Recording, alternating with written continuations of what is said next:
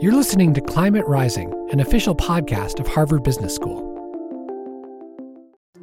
Are you looking for another business podcast that addresses some of the world's most complex challenges, including climate change, with the help of experts engaged in cutting-edge research? Then you should check out If Then, the new podcast from the Stanford Graduate School of Business. If Then is made for curious people looking for answers to challenging questions. Each episode focuses on an in-depth conversation with a Stanford GSB professor about the innovations and insights they're most excited about and why they matter. If you're looking for a place to start, I recommend their recent episode with Bill Barnett, Stanford GSB's professor of organizational behavior, about climate change and sustainable business ideas. The premise of the episode? If we want to seriously address the climate crisis, then we need to engage foolish business ideas. It's a fascinating conversation. So don't wait. Follow If Then, that's if/then, wherever you get your podcasts. The impact of climate, and whether that's a 2-week very granular forecast or whether that's a 50 or 100-year estimate on what the future climate looks like for certain locations. That's really important for our customers as they look to deal with things like heat stress and drought stress and precipitation stress in the future, sea level rise, tropical cyclones and wind speeds. This is Climate Rising, a podcast from Harvard Business School, and I'm your host, Mike Toffel, a professor here at HBS. In today's episode, I'm talking with Jim Hayden, Chief Data Scientist at Everstream Analytics, which is a data science company that helps its clients manage supply chain risks, including those from climate change. I'll ask Jim how Everstream helps companies adapt and respond to climate change risks, and why AI is an important tool for optimizing supply chains. And as usual, I'll ask him to share some advice for those interested in working at the intersection of business and climate change. Here's my interview with Jim Hayden from Everstream Analytics. Jim, thanks so much for joining us here on Climate Rising. Nice to be here, Mike. Looking forward to the conversation. Well, let's start with an introduction. What's your role at Everstream? I'm the Chief Data Scientist here at Everstream Analytics, and in that role, I manage a few different teams of data scientists working in different problem areas. I manage our applied meteorology team. I manage our intelligence solutions team, which are human beings doing research into global incidents. And I also manage our product team. So Jim, tell me a little bit about how large your company is and where it's based. Sure. We're a completely remote company. We've been that way since pre-COVID. I have people in Australia and Singapore and India and Germany and Alaska and the US. We've got a couple hubs where there's people based on where the prior acquisitions came from. So in Germany, we have a good team there. And in the US and the Florida area, we've got a pretty good sized team there. Other than that, we're all over the globe. That sounds like a pretty challenging situation to manage a team or many teams around the world. What are the biggest challenges for you, and what have you found to be successful? Sure, it is a challenge. And the social connection is a big one, right? And so we do things like have happy hours once a month, but they're remote happy hours. We do things like try to get people together in small teams, at least the people they work with, fairly regularly, and that helps as well. And what we found is those employees that have less experience in the office that, maybe are new entrants into their career, they seem to have a little harder time. There's none of the, well, how does work that they're learning, right? And where you, if you had spent time in the office, you learn some things about work that aren't written down anywhere. Yeah, the hallway conversations that you don't plan a meeting for, but you just see people around. Exactly. Yeah. And how did you get there? How did you land at Everstream? So fortunately, early in my career, I figured out how important data was. And so I started out as a database administrator, then a database architect, and then I had some management skills, and I got put in charge of a team that had PhDs in something called machine learning that I hadn't heard about before. And this was in the mid-90s. And our task was to build the surveillance system for the NASDAQ stock market. So I jumped right in and got an introduction to how machine learning works, how it works on big data. And I've been doing that ever since. I've done it throughout the financial services industry on different problems like anti-money laundering. I've done it in the telecommunications sector to optimize networks. And now for the past 9 years, I've been applying various machine learning techniques to help supply chains get optimized. And so what led you to think that supply chains was the next stop for you in your career? Well, I've always been chasing bigger data. And when I understood that people were using IoT, Internet of Things devices, on cargo containers to track them around the globe, I figured that's a lot of data, and I bet we could do some interesting analytics on top of that. So what's the elevator pitch for what Everstream Analytics does? Well, we use machine learning to help our customers understand their complex multi-tier supply chains and help them mitigate risk and disruption. We also help them improve their ESG performance. But the essence of what we do is we tell our customers something they don't know that they should know about. And that can be along many different dimensions, using forecasts, using predictive modeling, using human intelligence, just looking at newspapers that are local in foreign languages to really let them know what's going on and could impact them with as much notice as possible. And so what types of decisions are you trying to influence for these companies? First, it's to let them know that there's risk ahead of them. Then it's to help them understand their options to mitigate the risk. And in certain areas, we're actually helping decide, using AI to decide what they should do about the risk. What data do you use to help build these models that are these predictive models that help expose these risks and help figure out what the options are and then perhaps even recommend one of the options for them to choose? Where are you getting this data? No matter how you look at it, we're a big data company. We get data from all over.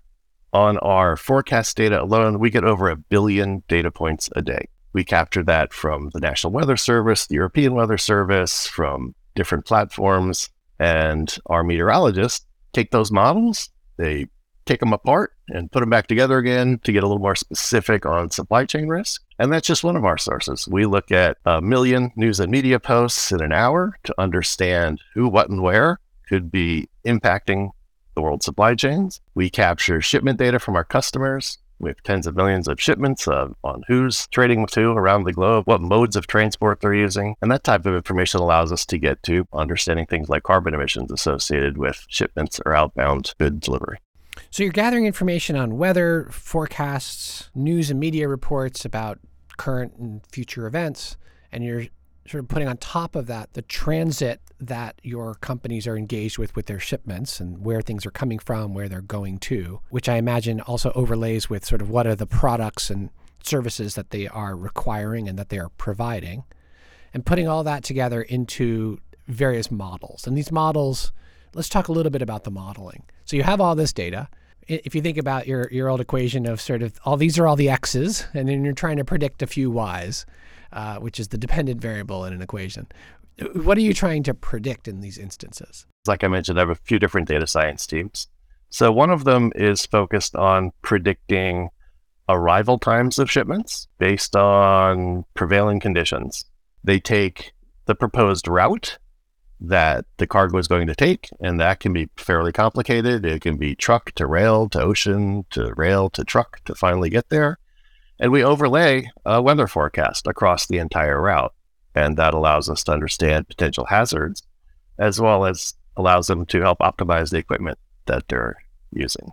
So not only do we look at timeliness, we can look at the quality of the delivery. Certain goods needs to be temperature controlled. We can look at the carbon emissions associated with it and help our customers optimize on that. And of course, we can look at cost if our customers want to give us that data. So that is predicting arrival time, quality, carbon emissions, cost. Okay, so that's all overlaying the weather forecasts, knowing the shipment modes and the locations. That's right. Another important thing we do for our customers is we give them visibility into their sub-tier suppliers. This is a big problem in supply chain. Sub-tier means beyond the suppliers from whom they directly procure. That's right. Tier 2, Tier 3, Tier 4, in other words. Sure. And these are blind spots. And so another big data source we have is we have over 100 billion import-export records that we've gathered from third parties and open sources. And that tells you who's shipping what to whom. And we take that information, and it's very dirty data. We use machine learning to help clean that data up. As you can imagine, these come from custom forms where people are typing in the names of companies. They're in foreign languages. They're abbreviated, and we apply what's called entity resolution to that. And that's a big topic in AI today, figuring out who's who and where exactly are they trading these goods. Once we have that, we build out what we call our knowledge graph. We can then take our customers, tier 1 suppliers that they know, and start understanding who's trading with them and then who's trading with them, who's trading with them, to get to the true flow of goods and the value chain all the way down to the raw material. Now, these records of trades, are these U.S. only records? Are they import-export only records? Do they also cover domestic? What's the limitations or contours of that? We take all sorts of data to fill this in. Primarily, it's import-export records, and that's across about 160 countries. Wow. And that tells us who's trading with who, certainly all the major countries. But then that still leaves you, like you said, intra-USA shipments and trades and intra-EU shipments and trades that don't cross the border. And so we use shipment records to figure that out from our customers. We're also using a few other techniques to understand patterns in trading relationships. Maybe it's truck movements along certain corridors that go back and forth, and that can show us a trading relationship there. We're constantly in the hunt for new data to be able to determine these relationships and fill in all of those gaps. So what are the other types of decisions? You mentioned, arrival time and quality and carbon emissions and cost. What are other types of decisions you're trying to help customers get a handle on? Well, certainly the impact of climate, and whether that's a 2-week very granular forecast or whether that's a 50 or 100-year estimate on what the future climate looks like for certain locations. And that's really important for our customers as they look to deal with things like heat stress and drought stress and precipitation stress in the future, sea level rise, tropical cyclones and wind speeds. And our projections are based on different impact scenarios, depending, frankly, on how human beings behave over the next, 10 or 20 or 30 years to help with climate change. And we have severe to optimistic, let's call it. And with that type of information, you can make important decisions about where to put your assets, where to do your trading, where to have your suppliers. And people often underestimate heat stress and how important that is. You can't work in warehouses and when it's 130 degrees out. And these are important decisions, more planning oriented than they are actual execution and operational. So you're helping companies think about siting decisions, like where should they put their operations, warehouses, and so on. And maybe it sounds like also sourcing questions. Right, where they should procure from. And that is not only tier ones. If they find out that, several of their tier twos or tier threes are in high risk locations, they should start looking at moving or alternate sourcing decisions related to that too. Now, you mentioned there's ranging from severe to optimistic scenarios, right? So I think sometimes people refer to this as scenario planning or scenario analysis, where you have different scenarios where in some cases you imagine, okay, lots of mitigation is going to occur, the best case scenario, and then you have sort of a worst case scenario, business as usual, we're going to go back to coal and so on. And then you have a variety of intermediate scenarios, and the IPCC reports put out by the UN articulate a variety of these scenarios. I imagine you can't give them too many scenarios. It'll make your head explode. So imagine you choose a subset of these many scenarios that are possible. How then do you help your clients think through the trade-offs between these scenarios? Because I imagine under some scenarios, it will say site here and source there. And under a different scenario, very different recommendations. How do they think about which scenarios to follow and how to balance this?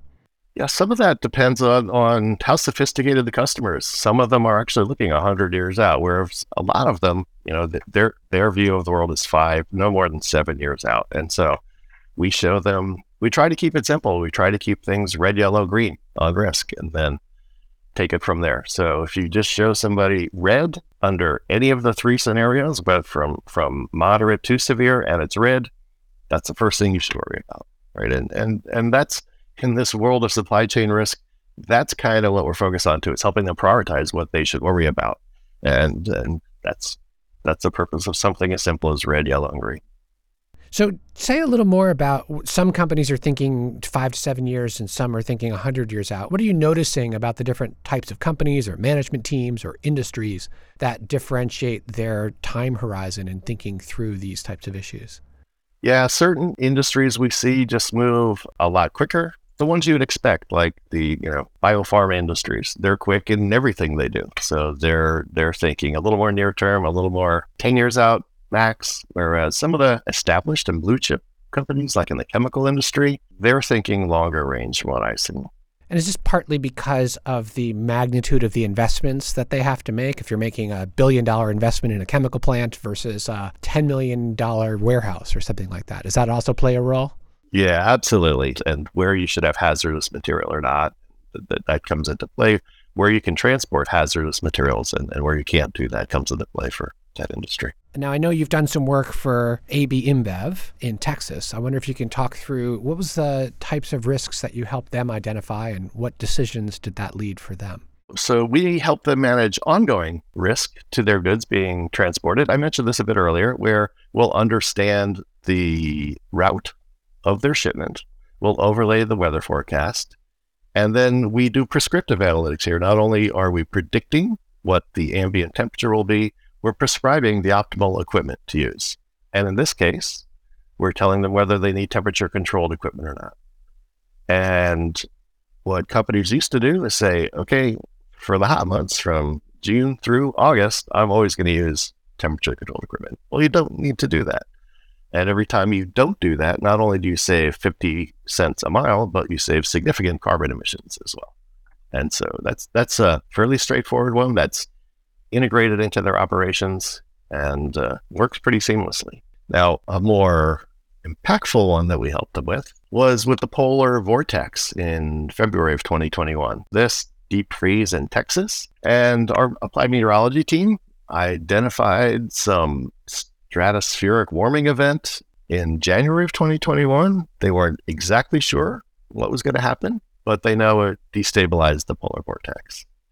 And then 3 weeks in advance, they got a little more fidelity on the model, and they understood it was going to get cold in Texas. Still giving our customers a warning, but it wasn't red yet. And then 2 weeks in advance, we understood this was going to be freezing, so it's red. We still didn't understand how long the duration was going to be. And then a week in advance, we told them that there's going to be a significant freeze event here, could go all the way down to Mexico, and that allowed them to take action. The action they took was to halt preloading and positioning of trailers to the brewery grounds 1 week in advance. No beer in the lot in Texas at all after shipments, and they accelerated some shipments outbound to wholesalers. Any trailers that weren't able to be picked up, they backed them up next to the brewery, opened the loading dock doors so they could get some of the hot air out of the brewery that it was giving off, and that allowed to save them over $1 million, let's put it that way. This is because you're worried about frozen inventory, essentially destroying the beer. Right. A deep freeze to something like beer can be pretty significant.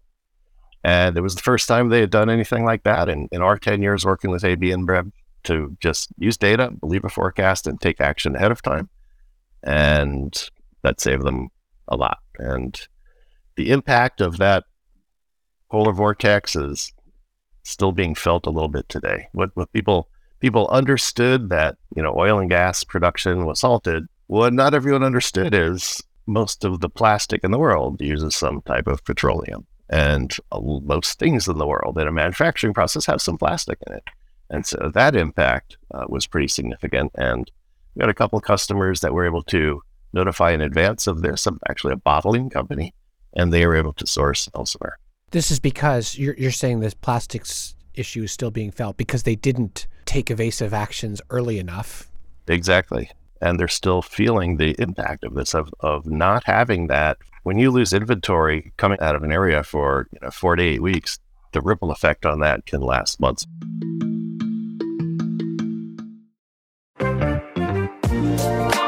Okay, let me tell you a secret.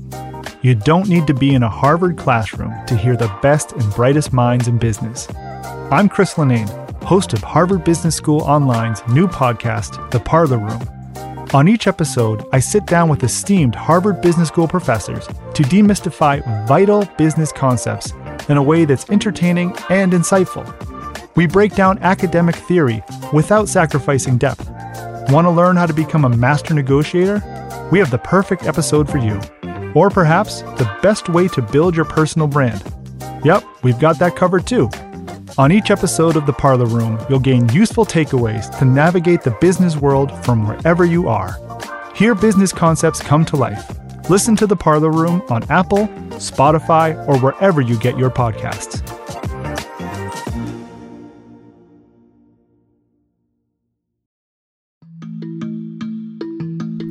sure was your team in the advice that they gave AB InBev? Because if the polar vortex had not transpired in the way that you had predicted, presumably all the actions that they took would have been costly, and they'd be looking at you saying like, what happened? You said all this was going to happen. It didn't happen.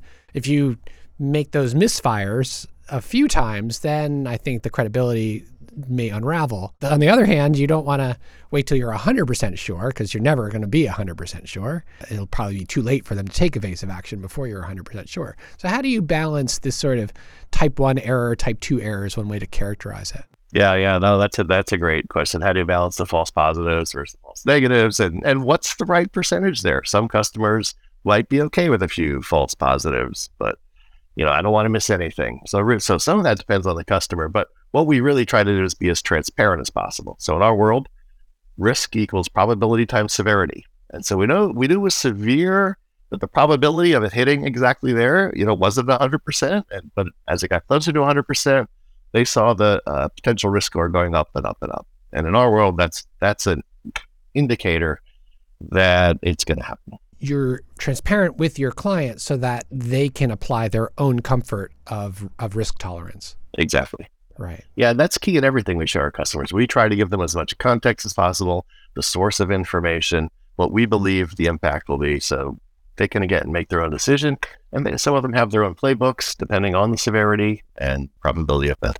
Okay, great. So that's the AB InBev story of predicting this weather event and helping them prepare for it by, for example, draining their inventory out of their lots, either by sending them off or by backing their trucks up to the brewery to sort of help heat them. What are some other examples that you have thought through? I know with the medical device industry, you've helped them become more resilient to wildfires by helping them identify risk, not only to their own establishments, but to their suppliers and their suppliers' suppliers. Can you tell us a little bit about that? Yeah, that's using a combination of data sources. We derive these sub-tier relationships to be able to show our customers their raw material all the way to manufacturing value chain. And once we can do that, we can look for risk in that sub-tier. And so in this case, more than one of our medical device customers has used us to do their sub-tier mapping. And the volume of suppliers you then need to monitor becomes fairly big fairly quickly. And I'll give you these. So they had 29 tier 1 suppliers just for a handful of their products. That turns into 212 tier 2 suppliers. That's over 1,700 tier 3 suppliers. That's then 14,000 tier 4 suppliers. And you can imagine the number of locations we need to start monitoring for that. So we're a big data company. We have that ability. When we see something like a wildfire in the West and it's growing and the winds are picking up, we can see what's probably in the path of that. And we're able to alert both of these customers that there was a tier 3 supplier, 2 tier 3 suppliers that were in the direct path of this wildfire. Because there's a delay in every tier you go down by about a week's worth of inventory on hand, that allowed them to understand what the impact was going to be and move forward some of their orders from the tier 1 that were downstream from those tier 3 suppliers. Now, the tier 1 didn't know this risk existed yet either. So as far as they're concerned, they're just getting move forward orders from a customer, and that's good. That's more revenue. But it's an indicator of how the first to know can often take this mitigation strategy and win. So it's not only tell me what the risk is, but tell me as soon as it's possible to know about this risk so I can be one of the first to mitigate, because if everyone knew about it, they'll try to move their orders forward. They wouldn't have been able to do that.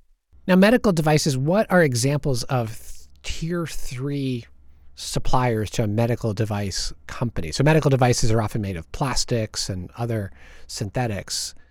Just take us through a sample supply chain just to put a little bit more clarity on what we're even talking about here. Our customers often tell us what the end product is. In this case, it was artificial joints, so an artificial knee and artificial hip. Mm-hmm. And these were ball bearings that were used to simulate the rotation of the joints. That was what was in the line of fire for them. So a component in the tier 3 that goes into a component in the tier 2, and then the tier 1 gives them the final product. They were not going to be able to have one of the key components, which is, I'm not sure what it's called in the medical device world, but if you look at a hip, you know what I'm talking about. For example, ball bearings are a tier 3 of a medical device, which they worried was in the path. So in that case, they accelerated their tier ones, they said, hey, hurry up, we actually want more volume before the ball bearing shortage hit their tier twos and then ultimately their tier ones. They're like, let's get a jump start on this. And I suppose you could have also perhaps, or they could have also perhaps said, where else can we get ball bearings on a short order? We have a 3 or 4 week lead time now. Where else can we procure them in advance? Yeah, and sometimes they'll actually tell their tier one supplier where they can get, based on our information, an alternative sourcing location. Okay, great. And so that's helping a company reach into their tier, in this case, tier 3 suppliers, or supplier, to assess the risk and then giving your client advance notice of that. You've also done this with regard to water levels in rivers that lead to ports, which affect manufacturers' outbound shipments as they're trying to bring their products to market. Can you tell us a little bit about that? Sure. Not only do we do long-term, water level risk using climate models, but we do short-term monitoring as well and prediction as well. And in 2022, there were some record low water levels on key waterways, such as the Rhine River and the Mississippi River. And when they get too low, they're unable to load as much capacity on the vessels going up and down the river because it takes them deeper into the water. But there are certain vessels, barges, that have a much lower water line. And so here's an example again, where because we gave early notification to our customers, one of their mitigation approaches was to then use barges for their shipping. They were first to get the barges. The capacity of barges soon started to diminish, but the customers that were the first actors to get them had the advantage of being able to ship their goods on these special barges. Got it. So they got earlier access before there became this crunch on barge capacity. They were able to secure it. Exactly. What's the competition look like in this space? I mean, you mentioned a lot of the data sources that you're drawing from are really publicly available in the sense that there's national weather services, there's news and media, the import-export documents, a lot of those are public as well. What prevents other companies from scraping that same data sources and coming up with pretty much the same models? How do you differentiate from other companies who are in this space?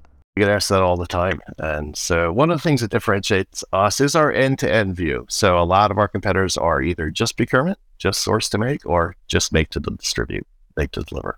We do both, so we can understand their entire value chain and understand risk associated with it. But from a data source perspective, we feel having our own applied meteorology team gives us a leg up there. We have certain partnerships with third-party logistics companies that have unique access to some shipment data that they're allowed to share with us under certain conditions. That helps in fill in a lot of the gaps that maybe our competitors might have.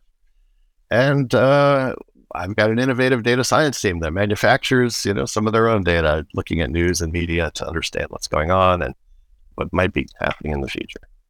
Got it. So some proprietary access to data, and then the rest is sort of modeling skill and interpretive skill as well. We're using open source, public domain algorithms, machine learning algorithms for most of this. What then makes your models better are the data you put into it and the data scientists trying to build those models. We feel we have some unique combination. Yeah. So in this space, and I was talking to someone from another company that is doing like flood predictions, and I was saying, well, isn't there going to be some pressure for that to be a government function? And so here too, that question comes to mind. If you're giving better advice in advance, for example, of the freeze in Texas, and those who followed your advice saved millions, or in some cases, it could be even a lot more than just a few million, if you're protecting the infrastructure of oil rigs, for example, or complicated manufacturing companies like chemicals. If the headlines after those storms are, these companies saved themselves by subscribing to this data service, and these companies had billions of losses, which is going to lead to unemployment and so on. I imagine at some point there might be some pressure to say, hey, why isn't the government stepping in to do this type of projections and hire a data science team and make this information more available? Do you expect that will be a response that you're going to see as disasters become more headlines and as the winners and losers of those disasters become more salient?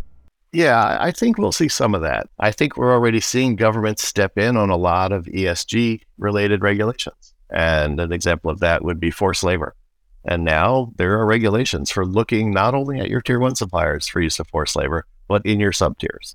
And so that helps us. We had our client council meeting a couple weeks ago, and they talked about sharing this data. It's for the greater good of the industry that we find these bad actors. And as I mentioned earlier, they share some of the same tier 2, tier 3 suppliers. So why wouldn't we help out? And this is something we're considering too, to just help out the industries for the greater good, looking for this type of behavior. And I could see the government stepping in doing the same thing for climate risk and other types of ESG violations. Yeah. I mean, in a way, it would be an extension, for example, of the idea that weather services are national, they are government investments in predicting the weather. Maybe there'll be more government investment in some of these areas that you're engaged in. Yeah, if it wasn't for the National Weather Service and the European Service, we wouldn't have the models we have today. So what's next for Everstream Analytics? Where do you see the next class of problems that you're going to try and help clients address, or new geographies you're going to try and tackle, or new industries? What are you seeing as the future? Well, we just announced a Series B funding of $50 million, which was co-led by Morgan Stanley as part of its 1GT private equity platform. So that's to remove 1 gross ton of carbon emissions by 2050. So they saw that we were heading in that direction, optimizing logistic shipments based on carbon emissions. And it's not just, optimizing on should I send this ocean versus air versus truck versus rail. It's understanding with a little more fidelity what the impact of these carbon emissions are and what's really producing them. So the transport of hazardous material produces much more carbon emissions than just a regular cargo container full of goods. The amount of movement of these containers out of port can determine how much carbon emissions. Congestion at a port, if a vessel has to anchor outside a port for 2 or 3 days, that's typically not considered in these carbon emissions. So we're getting deeper and deeper into that to let our customers not only understand the impact of these emissions, the generation of these scope 3 emissions, but to offer some mitigation strategies, to let them trade off, to let them maybe show their customers that they're trading off. I'm paying a little more for this shipment, but look what it's done to reduce carbon emissions, right? Some of our shippers think that way, and they want to promote this information. Right. I can imagine, for example, if the weather conditions over the past few days or other labor strikes have created congestion in the port, your analytics could instruct the ship to slow sail rather than speed up and then anchor for 5 days, to slow sail, saving energy along the way, and then the products will be unloaded sort of at the same time anyway. Yep, that's an example. Or we could tell our customers that if the cargo hasn't been loaded on that ship to the West Coast yet, put it on the ship to the East Coast and use rail to get it to its final destination. Those are the types of decisions we can help them with. Very interesting. This is our favorite last question. Some of our listeners are considering dedicating their careers in business and climate change in some manner. What we've been talking about here has been largely technical, using data to build models. Some of our listeners are going to have those skills and some of them won't, but sort of think this is an interesting area. What do you see as opportunities for both folks with technical data science backgrounds and for those who don't have that orientation? It's certainly a great time to jump into AI. It's all over the place now, and it's moving faster than I've ever seen it. Like I said, I've been working with it for 25 years, and the speed with which new inventions are coming out. And these are inventions that can add value too, like ChatGPT. We've got data scientists experimenting with its potential value on some of our use cases. So don't be afraid of it. It's not Terminator. It won't be for a long time. So not in your careers anyway. So jump in. Don't be afraid of AI. You don't really need to understand how the algorithms work to understand AI. Just understand the types of problems that it can solve. But at Everstream, it takes a village to do what we're doing. We have not only applied meteorology teams, but we have research analysts. We have customer success teams that talk to the customers about potential mitigation strategies. They don't need to understand how the AI works or how the forecasts work, but they do need to understand supply chain and then how they can help the customers mitigate the risk. So there's plenty of opportunity around combining data with combining an understanding of supply chain and working with customers and the industries to help mitigate their risk. And how do companies find opportunities at companies like Everstream? We hire all sorts of people. We like curious people here at Everstream. We're solving lots of problems. Some problems that we're going to solve we don't even know about yet. And so one thing about data scientists is they understand the data science part of it, but they're generally pretty hungry to apply that to different problems over time. They don't want to be stuck in one problem. We don't have researchers on new algorithms in our company. We have applied machine learning scientists that solve problems with machine learning. So are there conferences or websites or listservs that folks who are interested in this space should subscribe to or attend? From a website perspective, if you're more technical, look at KD Nuggets. Before it was called data science, it was called knowledge discovery. And they've been providing insights into new algorithms. It goes from a little bit technical to really technical. So that's for that audience. And then there's plenty of great resources out there. I follow Let's Talk Supply Chain with Sarah Barnes-Humphrey. The Gartner Supply Chain podcast is interesting to me as well. And yeah, other than that, don't be afraid of the technology. You don't need to understand the inner workings of it. Just understand the business problems it can be used to solve. Great. And we'll put links to all those materials in the show notes. Thanks for that laundry list of ideas. Well, Jim, it's been a terrific, really insightful interview. Thank you so much for sharing your time with us and sharing the story of Everstream Analytics with Climate Rising. Appreciate it. It's been my pleasure. Thanks for having me. That was my conversation with Jim Hayden, Chief Data Scientist of Everstream Analytics. Thanks for listening. If you like what you hear, please subscribe wherever you get your podcasts, share with your friends, and don't forget to rate and review. For show notes, head over to climaterising.org or click on the link in the podcast information. You've been listening to Climate Rising. I'm your host, Mike Toffel. Kate Zerenner is our producer, and Craig McDonald is our audio engineer. We'll be back in 2 weeks with another episode of Climate Rising. See you then.